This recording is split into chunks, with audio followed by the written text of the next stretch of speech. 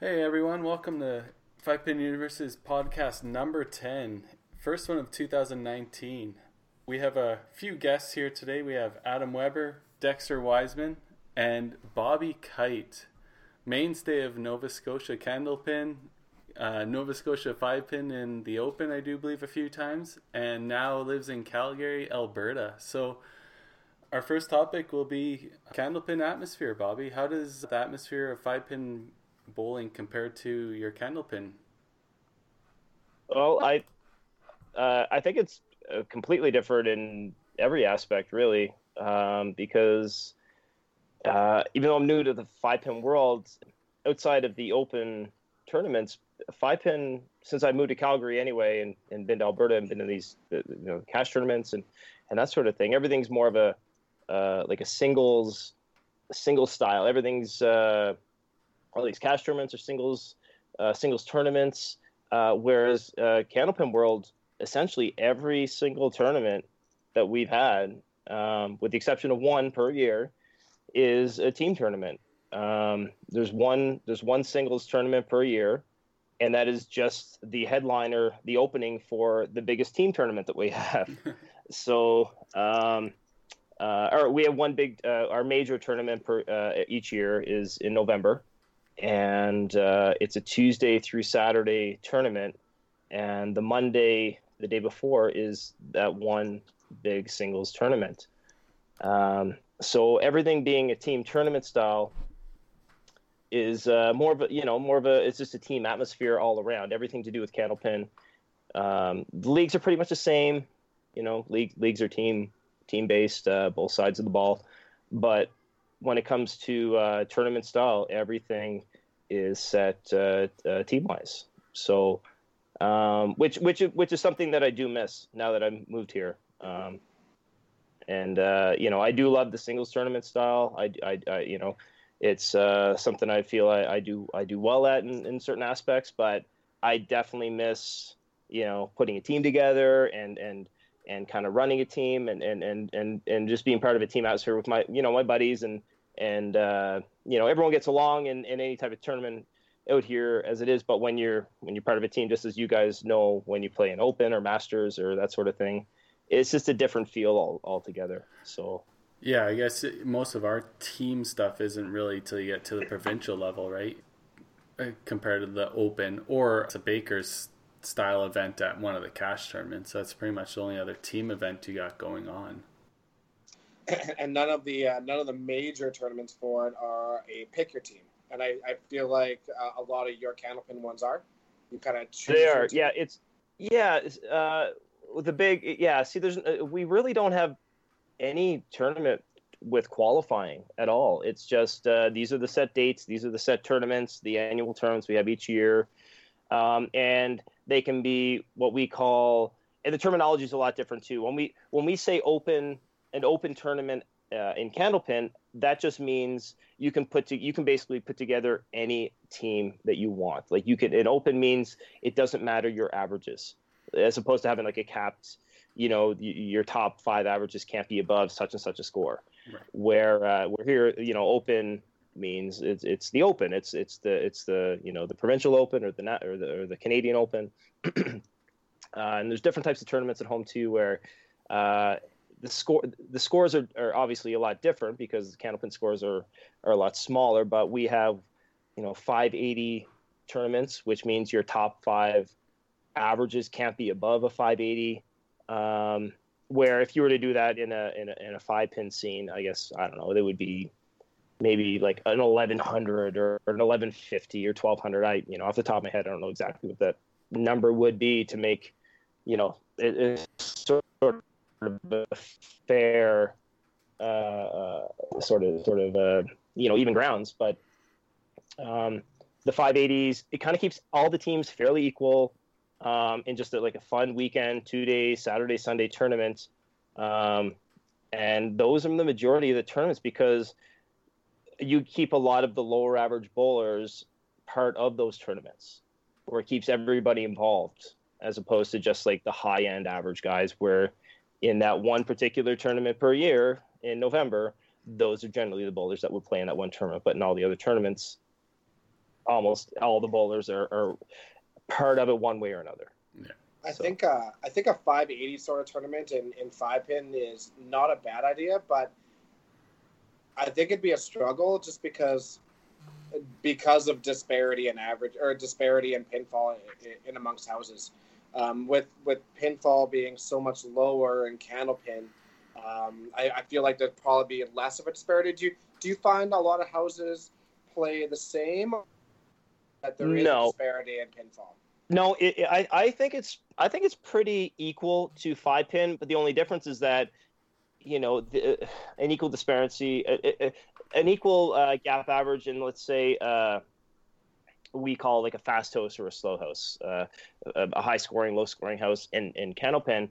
Maybe like the high average would be, let's say, a 125 to a 130 average, where in a tough house, you're going to get somebody to 115 to a 120. So yeah, when you calculate that over 5 bowlers, your top 5 bowlers, then instead of having, whatever that would be, 25 pins for your top 5 guys, then in 5-pin, then you're looking at probably 50 to 60 pins.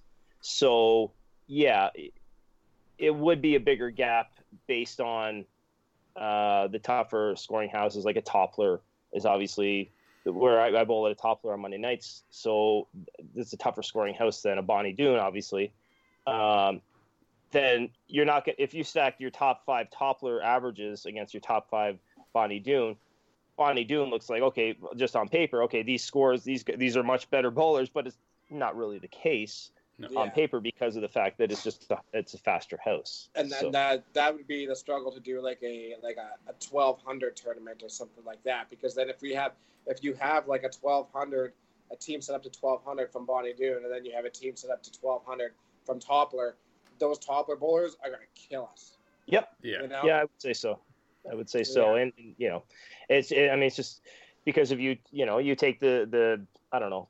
I'm new to Calgary. I just moved here, but a 240 average at Toppler is a really good average from what I see so far this year. 240, 245 is a really good score.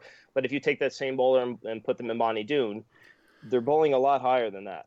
240, 245. They're probably they're at anything least is 260 or above. You know what I mean, or that sort of thing. So, so that would be tough in a cap tournament, in the ceiling tournament, but maybe there's a way to twerk it in a way where that is a possibility where, I don't know, maybe, players knowing those, the fact that, okay, all of our players are Bonnie Doon, so we're not going to take a team all of Bonnie Doon, because most of the players in Alberta, there's Edmonton, everyone kind of knows everybody from what I gather.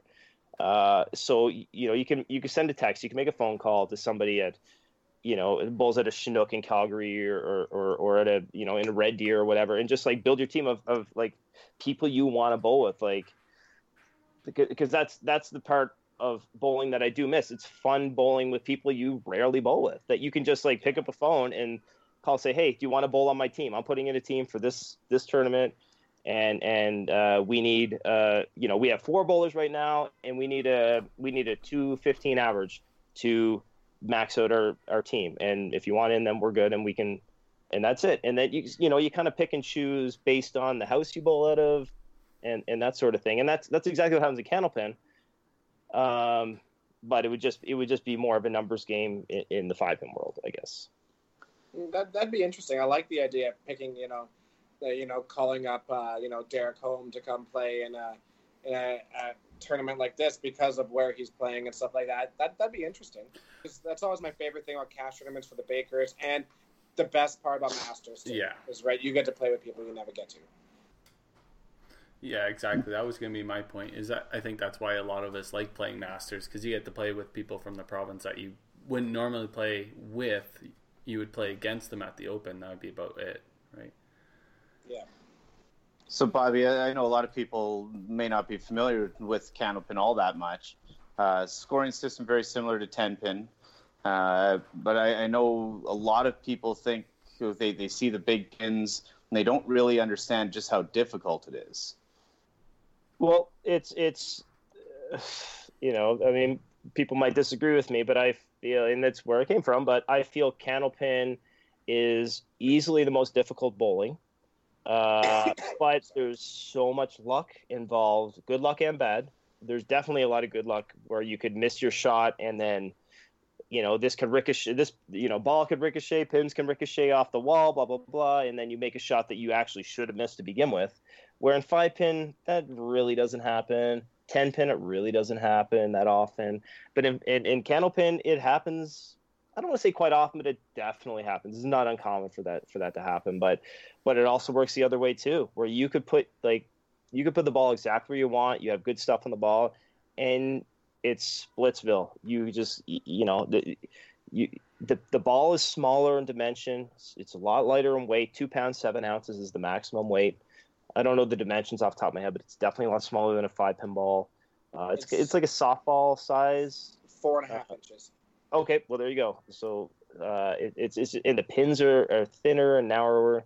Now there is deadwood, which means when you any pins that fall after your first second ball, they stay there. There's no sweeper. The pins don't get picked up and they sweep away the pins. You use them they're live pins. They're live for the scoring, so you can play them, which is strategy. You have to know how to play wood. Essentially, is that it's a game in itself because there's a lot of shots that you would think like, okay, if I hit this felled pin here, then that should go this direction and my ball should take the pin over here. But it's just knowledge of the wood. It's just experience to know like, okay, that should work. But in this situation, this pin is touching up against this other pin in this direction. So basically there's shots almost every single game you play. There's a shot you've never seen before because there's so many different variables when it comes to Candlepin, which also leads to, like I say, that's why there is so much good and bad luck attached to it, because you can read it to a certain point, but at the end of the day, there's so many shots that I've thrown where I was 1,000% sure this was this is a good shot, and it just wasn't, or vice versa, where I've thrown a ball, turned my back, and I got a strike or a spare, and it's right. So it's just a different game altogether. I feel like it brings in an element of like pool, Yeah. A little bit of billiards into it, Caroms. Yeah. Yep. Absolutely. Well, what's the best type of shot for Candlepin? Right up the gut, at an angle, really hard, just hard, soft? Faster ball you throw is definitely more beneficial, for sure. I think I know in 5-pin, I from my experience, my short time at 5-pin, I don't know. I see certain houses like a slow ball can work better than a fast ball in certain houses, or vice versa. But in Candlepin, a slower ball generally does not work better than a harder ball, and I think that has to do with a lot of like more more ricocheting, more like action off the back pad, maybe hit off the wall, that sort of thing. Just because there's so many. Ball, you just don't have. You have too many pins for a slower ball to have the inertia to knock them all over. Yeah, exactly. There's just more things that can happen if you throw. The harder you throw the ball, and that doesn't mean that the harder you throw the ball, the better you're going to be. That's not what I mean at all. Because I've seen. Oh, excuse me. There's so many people that just think that way, and they throw it as hard as they can, and they are. It's not. It doesn't work. Yeah, exactly. So, there's a fine balance between the accuracy and the speed you throw the ball. But accuracy by far in any sport really, when it comes to shooting at a target, accuracy beats everything else. Mm-hmm. It trumps. So I don't know if coming at an angle is better than going straight on, Adam, but I think from what I was told, and this is before my time, but my father taught me years ago, and in his day, the pins were made of wood, and at a certain point in time, they made of plastic, and back in the day, to throw with the wooden pins, you wanted to throw from an angle. You want to go throw cross alley, because if you go down the middle, then you're just punching and you're leaving splits, which obviously are tougher to spare. But when they switched over from the wooden pins down the middle was the way to throw. But I don't know. I mean, I've seen great bowlers that throw down the middle, cross alley. I don't know if there's not one set way. There's not like nobody says this is the way to do it or this is the best way to throw. Everyone has their different styles, just like 5-pin. If not differently or more so different styles because of the lighter ball, because you can throw it so many, like you can whip that ball around so fast because it's less than 3 pounds. So I don't know what the best shot would be. I don't know, but the best bowler I've seen in my time, his name is Chris Hall, which to 5-pin bowlers, nobody would know this guy's name, but he threw it right down the middle. He was a great. From I'd say about 1999 to maybe 2010, where he just quit bowling I think he just got bored with it. Essentially, he won everything there was to win over and over and over again. He was the Tiger Woods of bowling, in my view, and he threw it right down the middle, and he was great. And he was just consistent. He wasn't the hardest thrower, but he was the best guy. He was the best bowler. So, and he was down the middle. So, I guess if you just go by that sort of thing, but then one of the other guys, his name's Robbie Henderson. He was more of a cross alley guy. So. Yeah, I feel like cross alley for me, that I would think that would be the best option. You eliminate the straight through plows, anyways, or not eliminate, but probably less opportunity to do that.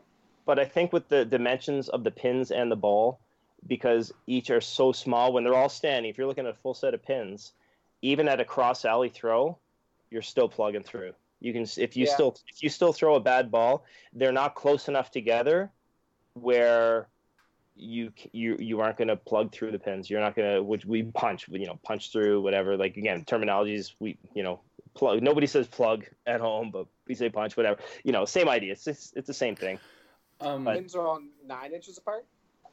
I don't know. I don't know dimensions. You could fit a ball in between the pins, though, right? Like, the ball doesn't cover a pin if you put it between the 1 and 3 pocket, right? No, I've never seen. Okay. I've never seen a ball go between the 1 and the 3. Yeah, ever. But if you had more movement on it, you could definitely do it, because I'm sure the pins are 9 inches apart. Yeah. Oh no, you definitely could. There's no question. Okay. I've seen overhead. Sorry, maybe I misunderstood. Yeah, I've seen overhead shots of the old TV shows back in the '80s, the Belvedere Skins Game, which a tobacco-sponsored afternoon bowling show. Yeah. You'll just that again, but Belvedere Skins Game. That was the thing, and Saturday afternoons was like the show to watch for anybody that bowled. But they had the close-ups over the pins, and that was kind of cool. You never got to see that before. But yeah, the ball could easily fit between all the pins, but you got to keep in mind the ball is so small. You're not getting much of an angle. Like, you can't spin. Like, it's like 5-pin to 10-pin. And then even more, like we're in 10-pin, like you throw the ball and you get that, the professionals, and they have the spin and it comes back into the pocket. That's how the pros do it. 5-pin, you don't see a whole lot of that. There's movement on the ball, but not the same way. But in Candlepin, it's even less because the ball's so much smaller. It doesn't have the time to grab the lane to roll back to cure back, unless you throw it extremely slow. And then if you're doing that, then it's not going to help you anyway, because you need to throw it a little harder than that. So. What are some big scores or big averages in a year in Candlepin? The scoring system is exactly the same as 10-pin bowling. The only difference is that you throw 3 balls instead of 2, similar to 5-pin. But there's never been a perfect game ever in Candlepin. The highest game ever is a 245. There's 2 players that threw that. One guy's name's Ralph Sem back in 1984. And the other fellow, Chris Sargent, who still bowls to this day, he threw it, I want to say it was 2009. He had a 245. But to throw a 200 in Candlepin is a milestone game. The way I compare it, to throw a 200 in Candlepin is exactly the same, give or take a little, of throwing a 450 in 5-pin.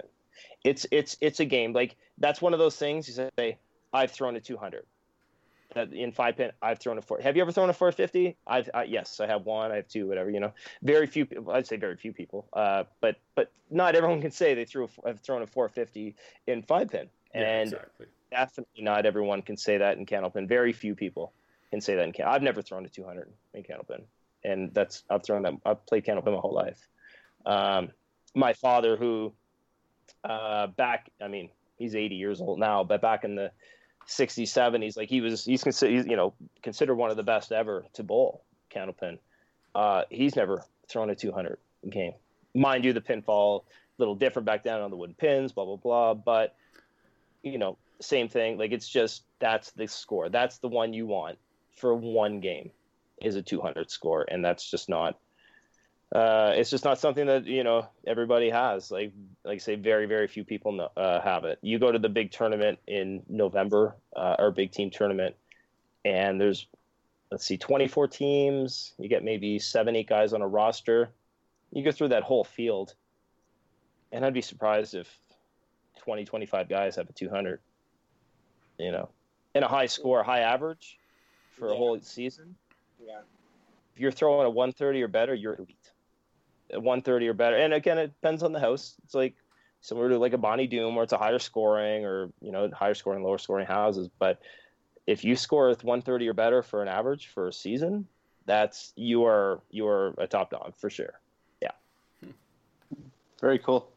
It's a lot different. I mean, it's similar. Like, look, bowling's bowling. If you're up there and you're in a big match and you need a shot to win a game, or you're in a tough game coming home and you're anchor and you got one frame to go and you need to score this or that, pressure's pressure. You can make a shot, it doesn't matter. Like that's why I found because I bowled this, I'm almost 40 years old. I started bowling when I was about say 11 or 12 years old, candlepin, and I've been in a lot of big games, a lot of big matches here and there. And when I switched to 5-pin, not that it was an easy transition because it wasn't, but the pressure side of it was very similar. It was the exact same thing. It's like, look, I know how to bowl and throw a shot here, and it that translates. It's like any sport. If you play baseball and you're at the plate and you need to you got runner on third and 2 outs to win the game. There you go. It doesn't matter. It's still a pressure shot. It's still bowling. It's still what you know. And that translates. But when it comes to the scoring system and everything both surrounding that, it's a whole lot different. One thing that I love that you guys have that we'll probably never see in our lifetime for 5-pin is you guys have a Worlds tournament. And I think that is super cool. By name, it's a little... Yeah. Off, it's quite a bit off, actually.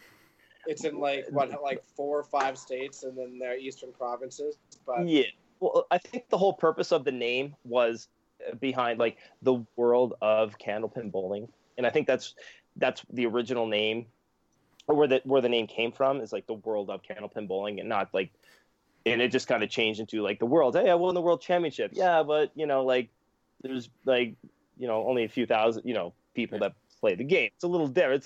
It's like if you win the Canadian Open, it's like I'm the best I'm the 5-pin bowler in the world. It's like, yeah, but who else plays? So it's a little Canada. Yeah, exactly. So don't get me wrong, like it's still an amazing thing, and it's in our game it's a great it's that's what everyone strives for. That's the top of the mountain. And I played in the tournament maybe 15, 16 different years. I've never won it. I've never been to the final. I've never even gotten to the final. I got to the semifinal one time, and that was a big deal for me. And that was like the 3rd year I played. And I was like, oh, this is great. I'll win it one of these days. And just, never happened because it's such a competitive field. It's such a big deal. And it is. Candlepin bowling is only played in Nova Scotia. In Canada, it's only played in Nova Scotia, New Brunswick, and through the states, it's the New England states. Like you got Maine, New Hampshire, Massachusetts, and I from what I'm told, there's a few bowling alleys like throughout other parts of the U.S., but that's just people that used to live in New England and moved elsewhere and decided to open a bowling alley. So there's the tournament we have. It's 12 Canadian teams, 12 American teams, 5 for. It's the same idea as the 5-pin. The scoring's a lot different. The point system's a lot different. Where there's no head-to-head scoring, where the leadoff bowlers play against each other for a point and that sort of thing. It's you play 3-string matches against the team, and each string is worth 2 points, and then the total.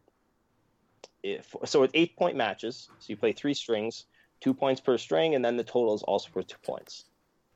And then so it's same thing. It's a team, more of a team thing as opposed to the individual head-to-head side of it. How long of a tournament is that? It's Tuesday to Saturday, the short week in November every year.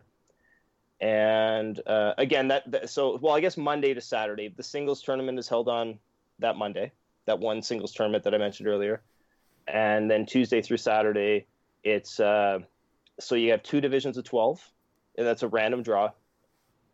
So the 24 teams predetermined. You have a draw pre-tournament, so you have 2 divisions of 12, and then Tuesday, Wednesday, Thursday, 3-string matches against 3 different teams. So you have 9 games per day. And then on Friday, you have the remaining 2 matches of 6 games, and then the playoffs start Friday afternoon, which rolls into Saturday. So it is still a 5-day, 6-day tournament? Yeah. 4 or 5-day tournament. Kind of a neat format. Made that confusing or not, but No, not at all. Have I heard right where some of your singles tournaments, or a lot of them, you guys play 5 frames at a time, or 5 blocks? In the Americans do it that way. The Americans do. So, and that's another thing too. The Americans and the Canadians, the scoring system, points-wise, is done similar, but the formats are done a lot differently. In the U.S., they do a lot more singles-type tournaments. In Canada, we literally don't have any outside of the time that we play against the U.S. Right. And actually, Freddie Topmar, who you guys know, who a lot of people know, in say 2 months ago in that singles tournament, he got to the final, and he lost in the final. He did great. I was watching him, and they did a live feed similar to what you guys do, and did great. Yeah. He got look, he got second. He did. It was good. He did real. He did good. But no, hats off to him for sure. No, he killed it. But but even there's lots of discrepancies. Like the American scoring system is vertical. Ours is horizontal, just like typical score. Yeah, exactly. You could probably Google it and see it somewhere. It's so odd. You can watch some of the Candlepin series on YouTube, and it's like mostly it's youth, but yeah, their scoring's all vertical. They got some old. No, they got some old ones though. They have some older ones from like the '90s. And there's a lot of good scoring ones there for the Hall of Famer guys. And it's on there. It's a vertical scoring system, and the strikes or spares are marked differently. It's odd, but yeah. I don't mind that though, because that's how we're all taught math, right? Yeah. So it's a game of math. That sort of makes sense. I don't mind that at all. That's interesting. It's very cool because when the host city for this particular tournament is it goes back and forth. In the even numbered years, it's in Canada. The odd numbered years, it's in the U.S. So when we go to the States, we have to now score because by the way, it's all manual scoring. It's all manual scoring. So we have to now adjust to the manual scoring and mark the strikes and spares differently. And then when they come to Canada, they adjust to our scoring system. And it's it's really interesting because we run Pro Score in Sherwood Park. And there is an actual when you set up tournaments, you set up 5-pin, 10-pin, but they have 5-pin, 10-pin, they have Candlepin in there, they have duck pin, and they have the hard belly duck pin. So that you have the option for all of it in there. So that's interesting that nobody's actually put in the automatic scoring because at least Pro Score must have some sort of way of doing it. There is the odd house. I know there's one in Riverview, New Brunswick, just outside of Moncton. They have automatic scoring. That's the only one off the top of my head that I know of. I know there's others, or there has been others, but I think the difference with Candlepin, there's so many mistakes because of the deadwood. Because when you knock pins over and they stay on the plate, it's for whatever reason, I don't know the ins and outs of it, but the scoring system, the computer doesn't recognize or does recognize pins fell that weren't, or vice versa, because they stay on the plate and you don't pick them up, clear the pins out, and then they read them as is. Yeah, it works on a camera system. Yeah, right? it's a camera system for sure. But even if they're misaligned a little bit, you run into problems. Right, and there's definitely a lot of that going on in candlepin bowling, with the deadwood rubbing up against another pin that, and another thing too, another thing too is that there is, and I don't know if this is the case or not, I wouldn't think in 5-pin or any other kind of bowling, but there's a line in front of, if you go down to in front of if you got a full set of pins in front of the head pin, and I don't know the dimensions out, but there's a line where no pins can cross. Yeah, it's the front of the pin deck. In candlepin, there's a divot or whatever, so the pin can't roll off the pin deck, right? Yes, exactly. So pins can't roll back towards the bowler, like toward. So there is a little bit of a lip there, but sometimes, because pins are flying left, right, and center, sometimes they will come out in front of that line, which are now considered out of play.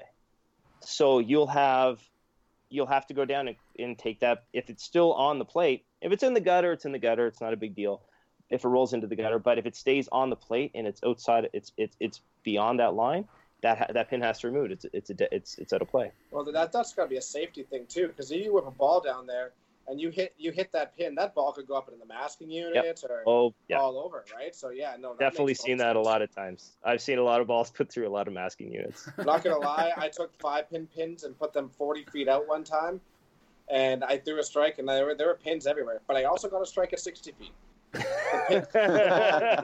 way through, I got a strike there too. So I totally get that. What are your guys' goals for 2019, since we're in a new year here? So it'd be your 5-pin goal. So, example, winning Open Gold with Edmonton Zone or Calgary Zone, or making the cut at Regina, because that could be a goal. Keep piling on. Would definitely like to get back to Open Nationals with the Edmonton team.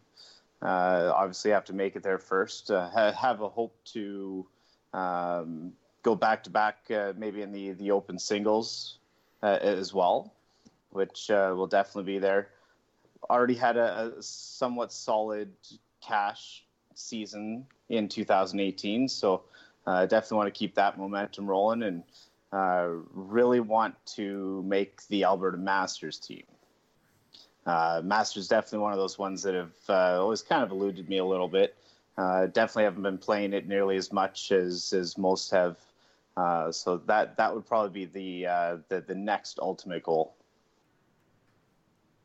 I'm not gonna be playing Masters. So I guess that leaves Open and cash tournaments. With Regina coming up soon, I played Regina once, 3 years ago, 2 or 3 years ago. It was 3, yeah. It was a great time, great experience. My first time playing, and I did fairly well. And I want to. I'm not going to say win the tournament, because obviously who doesn't go there and want to win a tournament? But I want to play well. After the last two, we played Autumn Open a few months ago. I did fairly well there, and then go to TPC, and I had one of the worst tournaments I've played. So, I just want to kind of, come back when it comes to the cash tournament side of it, come back and have a strong showing there. When it comes to that, when it comes to the Open, I'm new to Calgary, new to the city, but to be real, my goal is to, make the Calgary team. I want to make singles, and I want to go provincials, and I want to have a good showing there, because I feel good right now. I've gone in, made some adjustments in my game. I feel they were needed. Like I feel like I could have done okay with where I was anyway, but I've made these little adjustments. I've talked to you guys, through sent you text messages here and there, and then amongst other people, just to get input. I've never been a technical bowler per se when it comes to a type of bowling ball to throw or just I guess the technical side of the game when it comes to like wooden lanes or this or that sort of thing. But I guess I'm just taking in a lot of new information that I've never really thought of before, and I'm trying to apply it to where I am right now. And I've gone in a little a few times in the last little bit, and I've had a little bit of success with it so far, and I'm hoping, and I really not that I'm hoping, I feel like it's gonna pay off. And if I could make the Calgary team and hopefully singles, and then get to Red Deer and put on a good showing there, then we'll go from there. But that's my immediate goals for now, for sure. I'm excited for you to play the Open. It'll be a good, positive experience for you.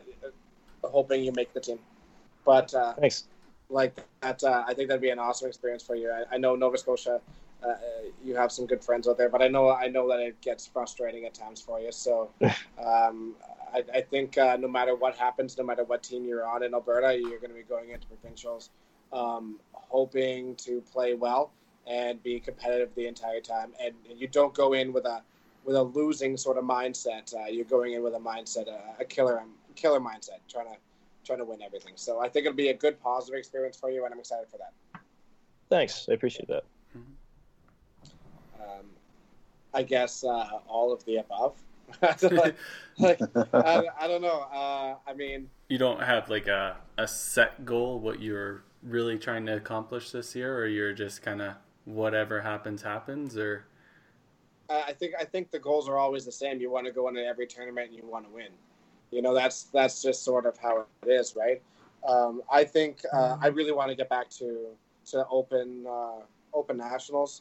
I'd like to make a team first. That's always the first priority. But I haven't been to Open Nationals since 2013, and I miss it. So I think Open Nationals have been my favorite experiences out of all of them. So I'd really love to get back to that. Obviously Masters. I'd like to make that team again. I feel like our team didn't get the best cards drawn for health-wise at Nationals this year, and it'd be nice to go back and right the wrongs on that a little bit.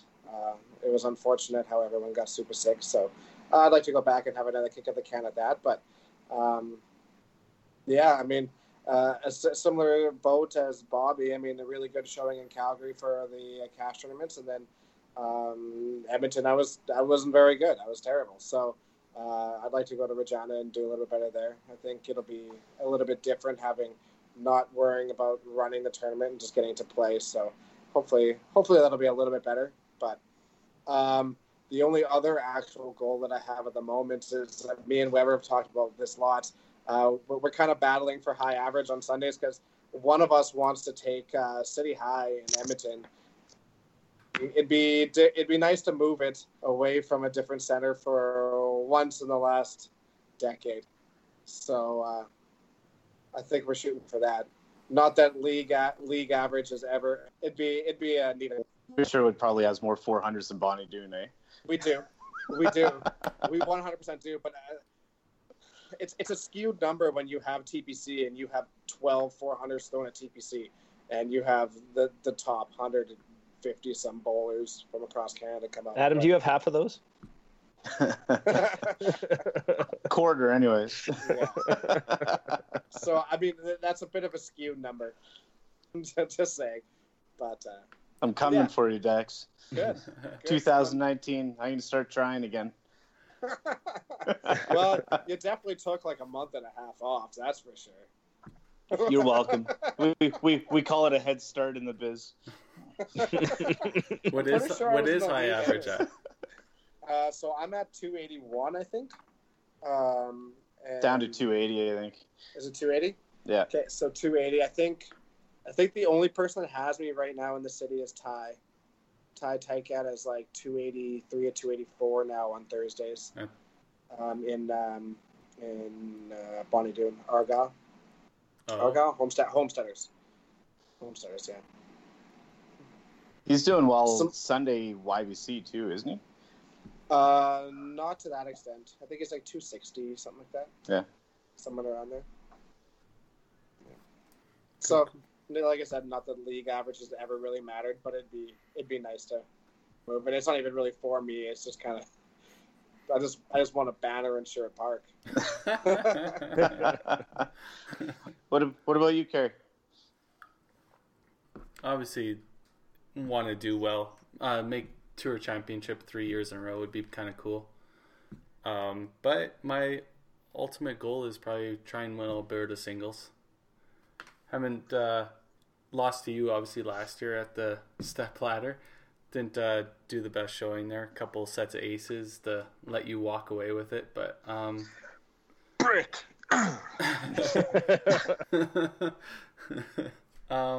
Yeah, no, I think that is my main goal, is to make singles again out of Central and then put a strong showing at provincials. Try and take that home for once and be a singles rep for Alberta. Haven't done it through Masters, haven't done it through the Open, so hopefully this will be the year, because Masters is going to be pretty tough. And my goal there is just to make team.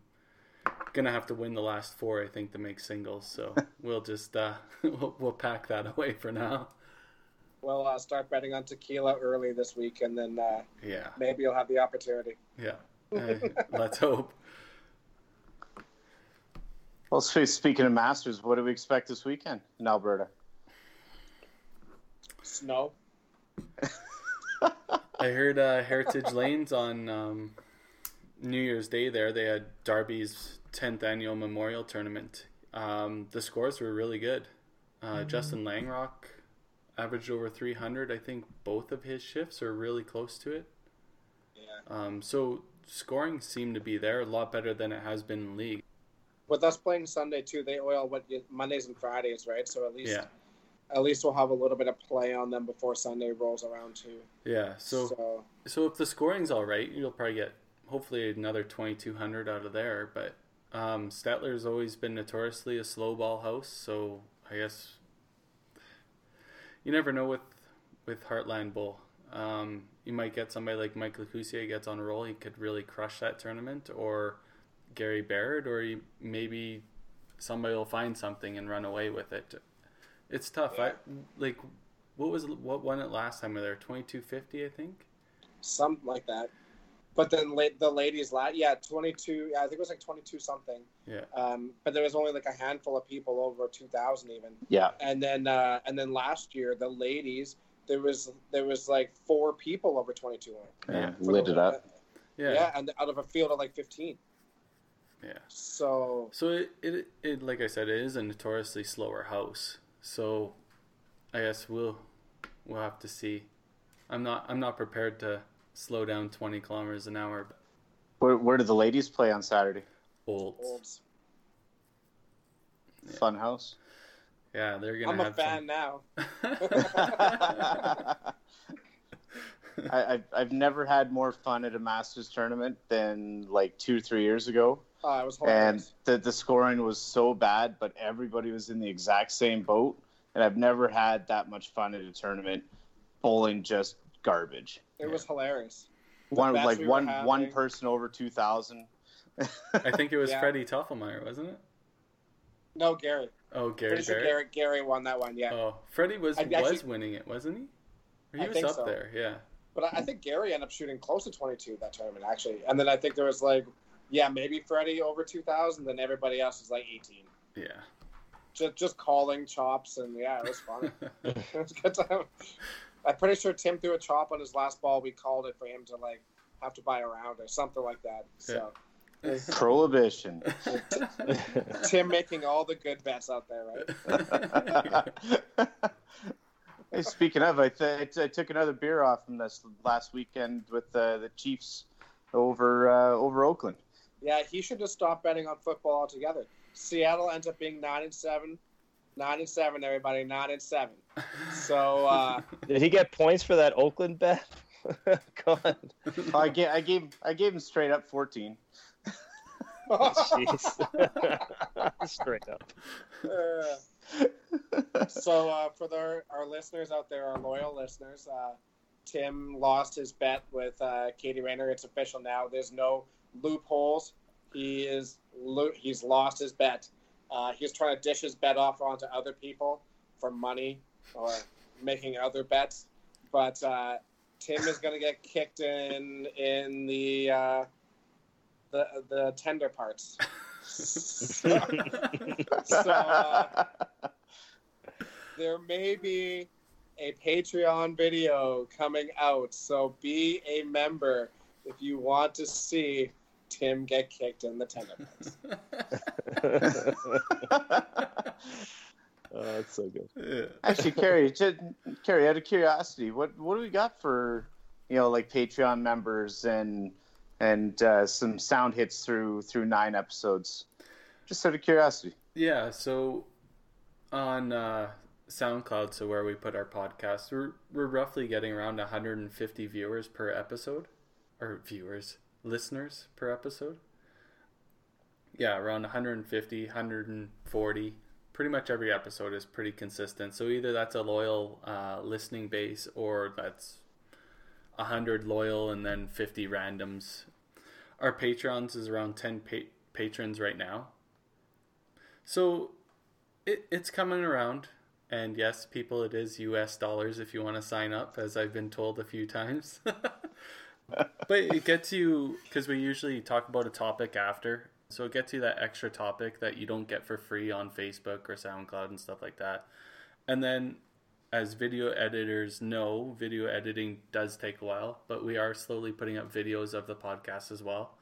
And then hopefully we'll start doing some tutorial videos on maybe approaches, releases, angles in the pins and stuff like that. We'll try and put some videos together so we can put it out to add some content and maybe draw in some more patrons to help support, bring out better video equipment, and help grow this thing and help the media push for 5-pin bowling, as we all know it's been lacking over the last couple decades. So hopefully this will help it.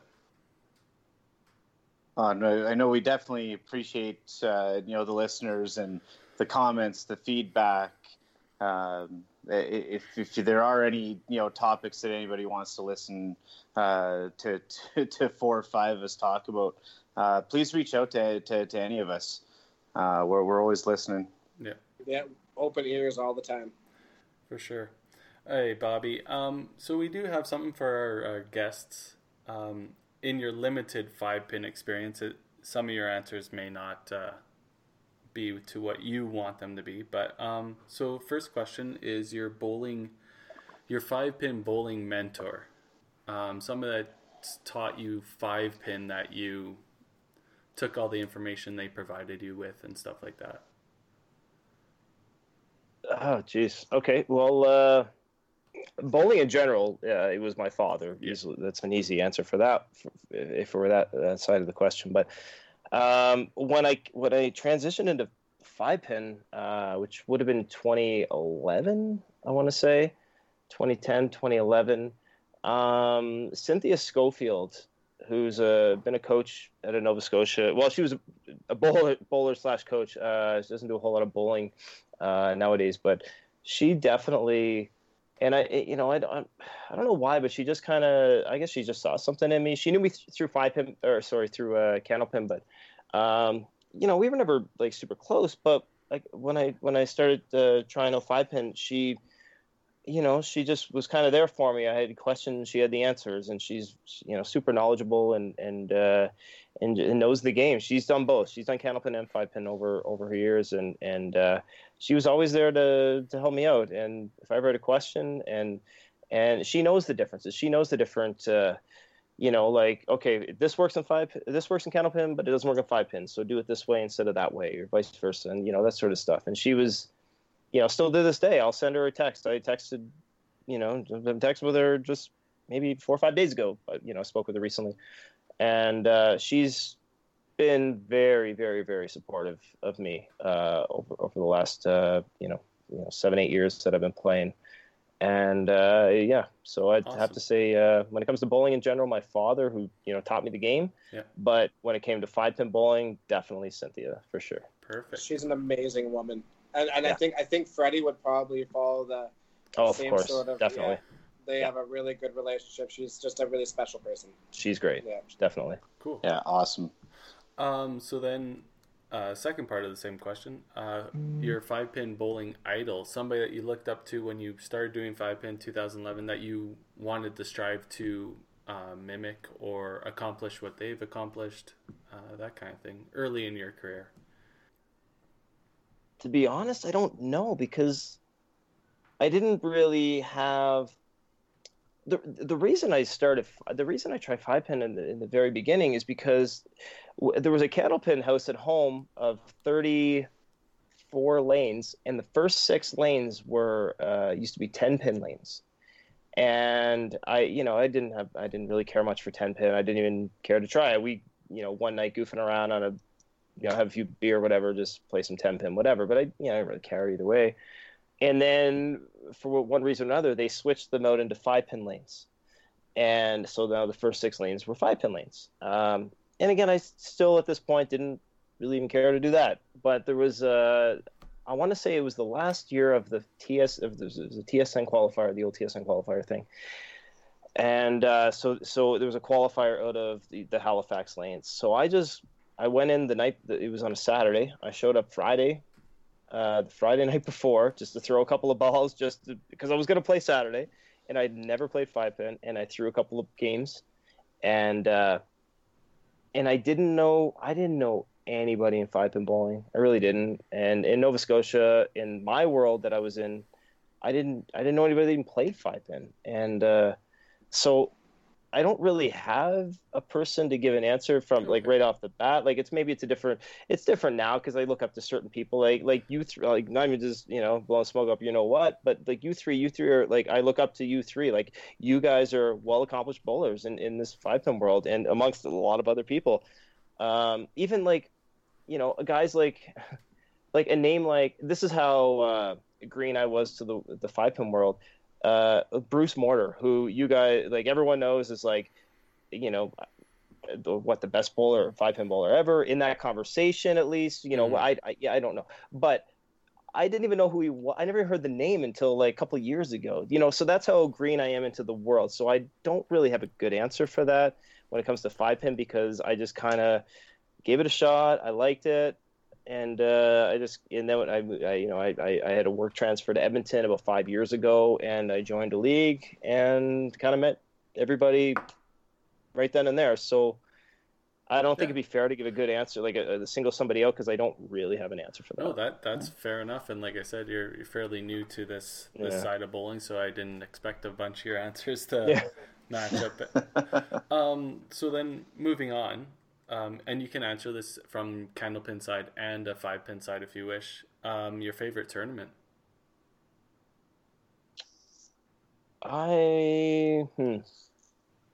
Yeah, geez. Maybe. Well, I guess I might have two answers for that when it comes to 5-pin, for two different reasons. So I played. So I was Nova Scotia singles in 2013. It was in St. John's, Newfoundland, and so I kind of went there. I was nobody knew who I was, which is more than fair. And I remember we had these like kind of player bios or whatever, like there's the little pamphlet things that you have to fill out beforehand. What's your average, high score, or high single, triple, that's, that sort of stuff. How many years you've been bowling, 5-pin. And so I didn't really have much to fill out on the sheet, because I didn't really have, I didn't play it that long, and I didn't play in a league or that sort of thing. So my answers were just blank, like NA, sort of thing, years of bowling 5-pin, 3 years, and everyone else on the sheet was 20 years, 25 years, or, that sort of thing. And so, I kind of looked silly on the paper, but I played fairly well and in the tournament. So I like the fact it was kind of neat that throughout the week, because people were kind of approaching me asking, because I was in the hunt. I made the step ladder and that sort of thing. So throughout the week, people that I didn't know were kind of coming up and talking to me like, hey, so what's your story? Blah, blah, blah. And I thought that was really kind of neat, because it was just kind of I was new to the world and people were interested in my story. And that kind of accompanied with the fact that I'm at, a Canadian Open tournament in Newfoundland where I'd never been before, and everything was just that kind of made it all. And, obviously didn't win or anything, but, played it into Saturday, which was kind of a neat thing. That all in all was a really, really cool experience. And I loved playing there in Newfoundland, and I haven't been back since, but one day I'd like to get back and play again. So when it comes to the Open, that's my favorite Open tournament. But when, let's say, cash tournament, I'd have to say Regina. Those 3 years ago, I played my one time playing there, and I made the cut, and I did well in the knockout rounds. Did make it to the final four, but I ran both sides a little bit. Won some big matches, played against some good bowlers, and played fairly well. So that I kind of keep that in mind to just big moments in bowling for you kind of look back at your big shots you made or big finishes you had or that sort of thing. And I guess those two tournaments are the two that stick out for me when it comes to five pin bowling. Yeah. So yeah, I'd have to say Regina and the Open in Newfoundland. Awesome. Okay, and then the question everybody's probably been asking is, what's in your arsenal? What are your bowling shoes? What are your bowling balls? I know you're not big on that kind of stuff, but Brett Hendrickson wears friggin' tennis shoes from what I understood, so what do you have? Well, I have a purple ball, I have a red, blue, and white ball, and I have... No. Pretty much. Get out of here. I've got two soft. God, I'm not one when it comes to one that knows much about bowling balls, as you guys know. Pin action, that sort of thing, this and that. But I've got two soft rolls that I throw. I don't even know what types, but yeah, one is purple and the other one's red, white, and blue. And I currently got a what's it called? A urethane something or other ball that I got from TJ Carrere, who I bowl with on Monday nights in a league. He gave me a ball about 3-4 weeks ago that he just never uses, and he said, "Here you go." So that's my bowling balls and my shoes. Black Brunswick something or others that I have no idea what they're called either. Love it. So you have you have two soft rolls. You have yes. And one is purple and white. Yes. And the other one is red, white, and blue.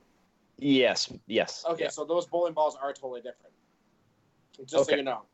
So you know. They're not though, because I throw purple first and the red, white, and blue second. So. Okay, but they will move differently. Okay. I should pay attention to that.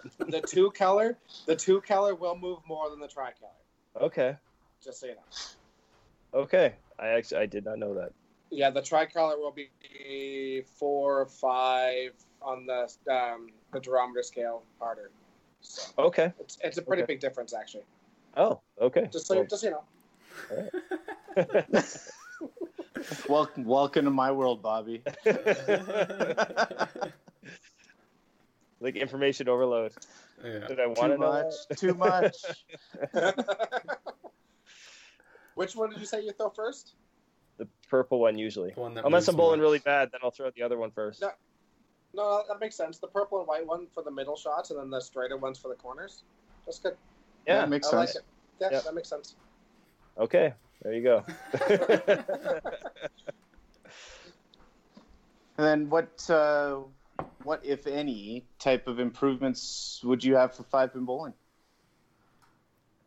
Oh, yeah, that's a good question. And I'm just repeating an answer. I think remember Brett Hendrickson saying the other day, and I don't really know the way to do this, but I think it's all about just showing the personalities of the actual like the top bowlers, to show who the top bowlers are, and to put the personalities out there and let them kind of shine through. Where you see in other sports, like that's the major sports, they promote the players themselves, and which in turn promotes the game. Right. Because you like, even now, especially now with, I know there's no like fantasy bowling, and I get all that, but in fantasy sports, it's nowadays. In my day, you cheer for a team, right? And you can like a player, and if they go to a different team, I can still like that player, but they're not my team anymore. But I think in this day and age, you root for players, you follow players, especially with social media. You follow certain people and personalities, and that's what attracts you to the sport they play. And again, I don't know the best way to do that, but that's what attracts me to sports, in a sense where I follow players online. I follow players on, like, I'm a Blue Jays fan, but I'll follow a Bryce Harper, and I'll follow I don't know, like, who, you know what I mean? Like certain particular players that aren't, like, I hate the Yankees, but I love Judge, and these certain players that, like the Red Sox. I am anything but a Red Sox fan, but I will follow their players, like. So when it comes to bowling on a much smaller scale, like, if there was a way to just kind of let the personalities out there, and I think in this podcast itself is a great way to do it. And maybe it's just kind of the initial steps of doing that in itself, because, I know you guys personally, but maybe other people don't, and they just love bowling, and they're going to tune into this podcast, and they're going to, oh, I know who, Adam, Dexter, Carey are. I know who these guys are. I've never really talked to them. I've never got to the personalities. I know they're great bowlers, but, now I get to know a little bit about them, and maybe like just kind of a build off of that sort of thing. Whether it was like, I think Brett said even like a player card thing, which, maybe that's a little, maybe an extreme thing too, but it's the same concept. It's the same idea. It's the same theory of like just getting to know the players themselves, which I think would help the game grow like exponentially. I really think that would help a lot. I mean, look at Weber. Weber's got the most obscure sports teams I've ever heard of. Hey, I've lived in Calgary my entire life, but I'm going to cheer for the St. Louis Blues and the Kansas City Chiefs. But it's all about the players that were there, and a player that moved there, right? So that's how you became a St. Louis fan, right? Yeah, Al McInnes. Yeah. Yep. Joe Montana. Yeah. Yes, sir. Yeah. Yeah. So yeah, that's a really good point.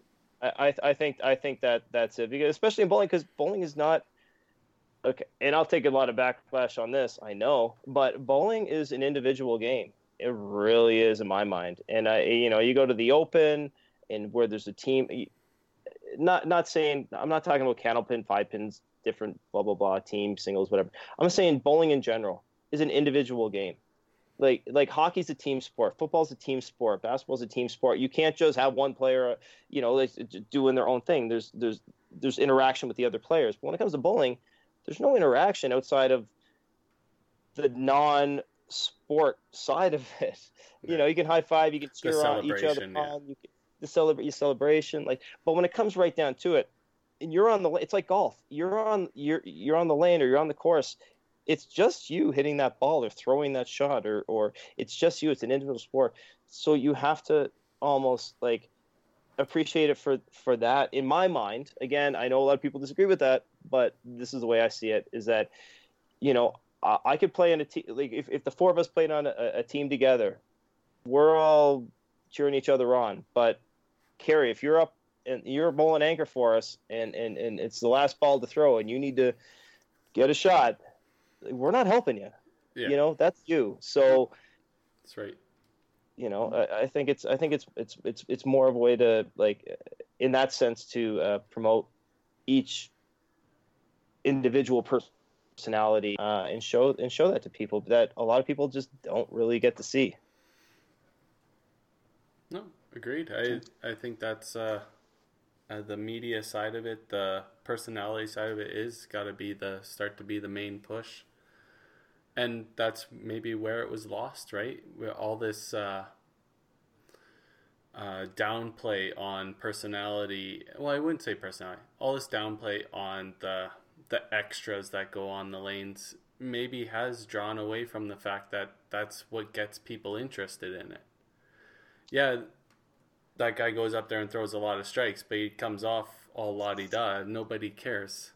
It gets old. It's a repetition thing. It's like, oh, he just does the same thing every time. They stop watching it, right?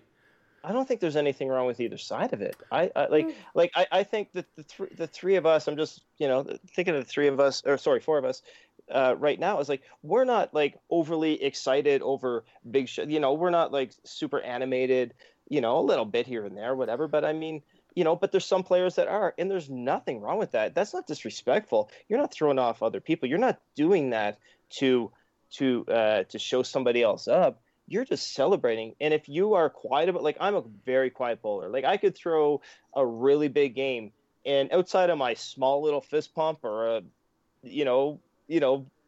nothing else on top of that, you wouldn't even know from a distance that I was having a great game. But somebody like, Bradley Tickav, just off the top of my head, like, he's animated, and it's great. There's nothing wrong with that, because he's not doing it to.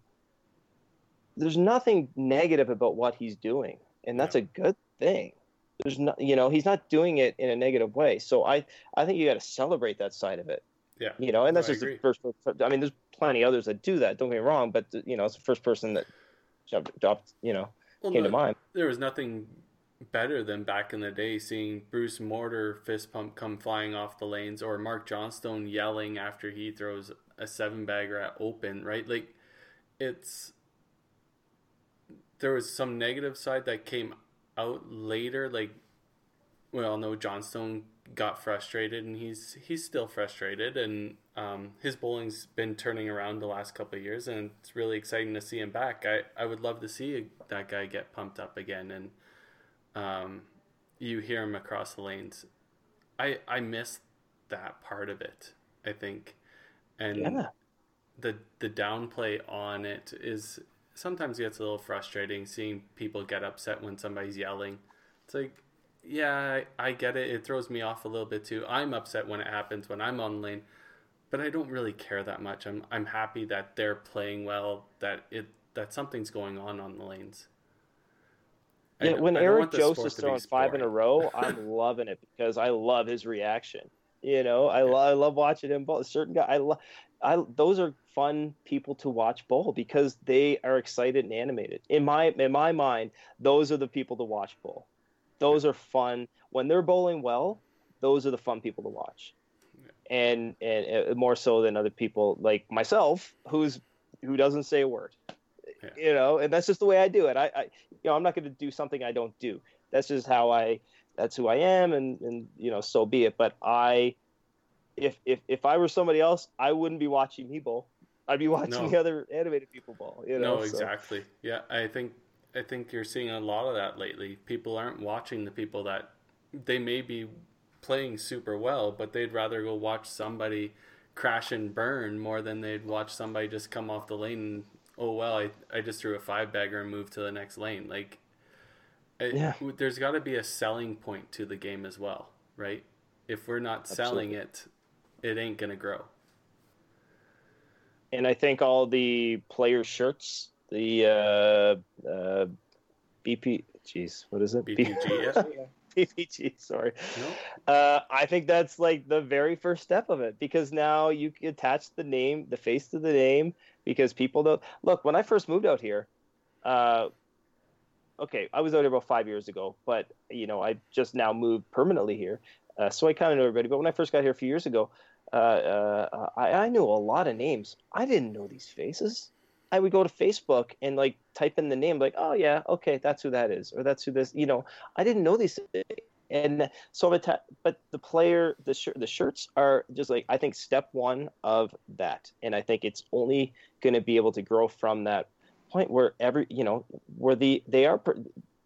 knows the personalities.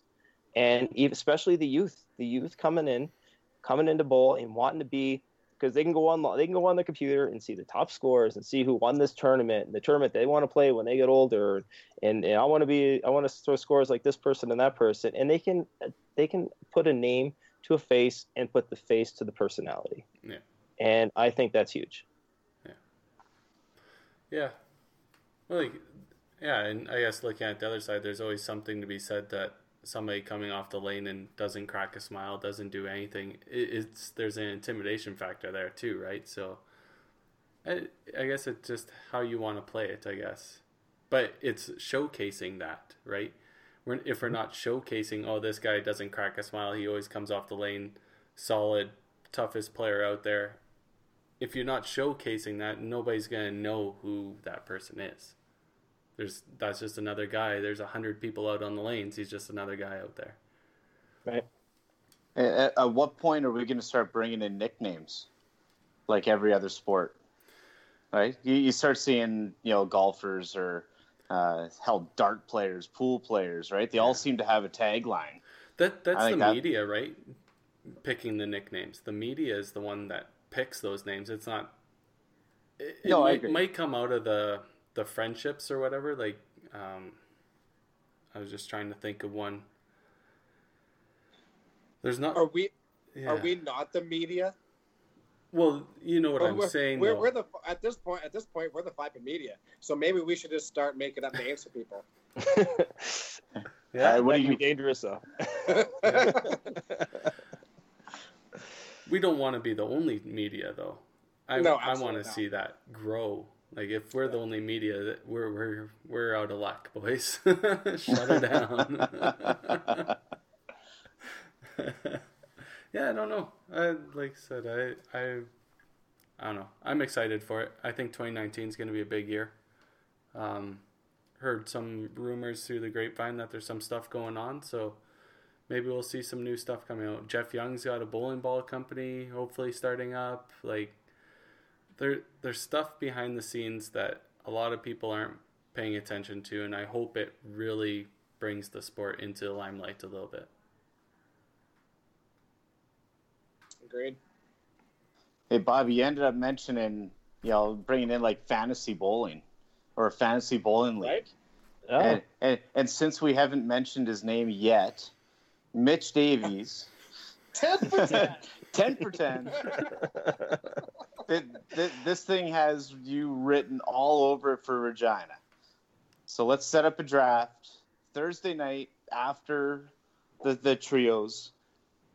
And let's get a Regina 5-pin bowling league together. 50 ahead, 100 ahead, whatever it is. And then just go. Do a fantasy draw? Fantasy draft.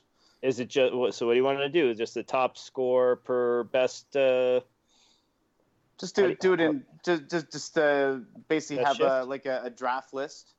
For and qualifying then spots? Yeah, you could either do qualifying spots or you could do even just final placement, right? And everybody picks 10 guys. Depends how many people are in a course, right? You're going to have 140, 150 unique names, right? And you draft 100 of them. Yeah, 10 guys, 10 players.